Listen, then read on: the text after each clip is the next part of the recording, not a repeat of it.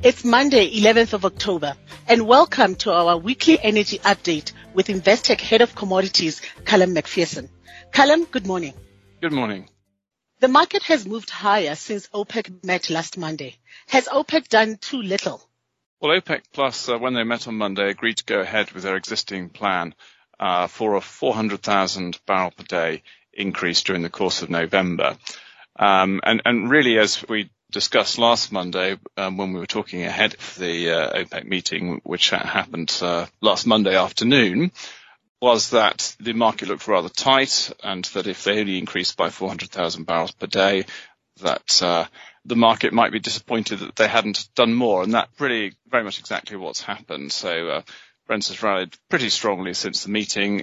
We've got $83, $85 per barrel on the screen at the moment. Really, the problem is that the increase looks relatively modest in the light of some of the disruptions that we've seen in the market recently, like Hurricane Ida, which took 1 million barrels per day of production in the US during the course of September. And on the demand side, increasing demand switching from gas due to very high gas prices. I mean, Aramco was saying the other week that might already be 500,000 barrels per day just in October. So that alone more than offsets the OPEC Plus latest increase. And of course, we're also getting continuing opening up in the aviation market. So everything pointing towards a tighter market, at least in the short term. And so in that context, it does look as if OPEC Plus have not done enough. But the market did dip towards the end of last week after comments from Russia. Yeah, that's right. I mean, the Russia's deputy energy minister, Sorokin, said that the market was in danger of overheating. He talked about the equilibrium price of oil being about $20 per barrel lower than current prices, so in the $60 per barrel area. And in terms of what OPEC Plus might do about this, he said that it remains flexible.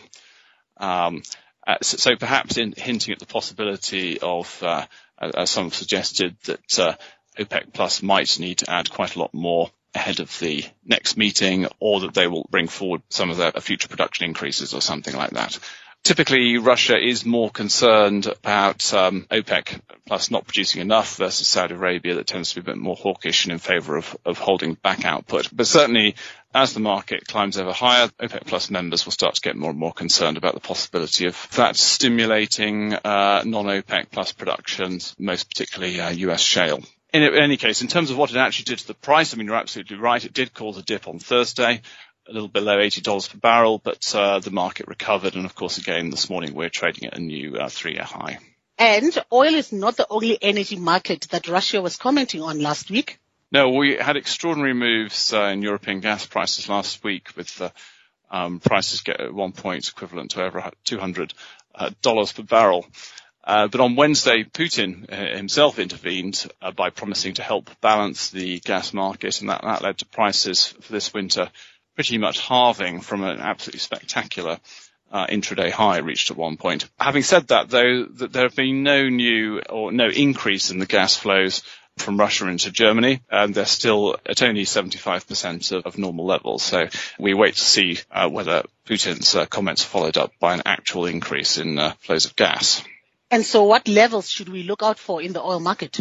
Well, in Brent, the high from September 2018 is really the only thing on the horizon from a technical point of view. That was at $86.74 per barrel.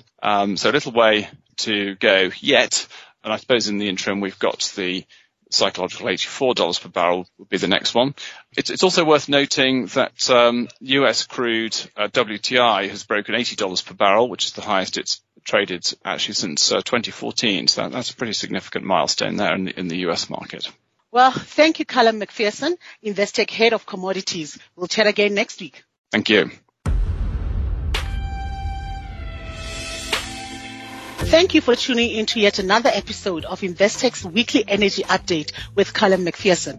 If you would like to discuss any of the contents of the podcast, drop Callum an email on callum.mcpherson@investec.co.uk or visit investec.com/commodities. Until next time, thank you.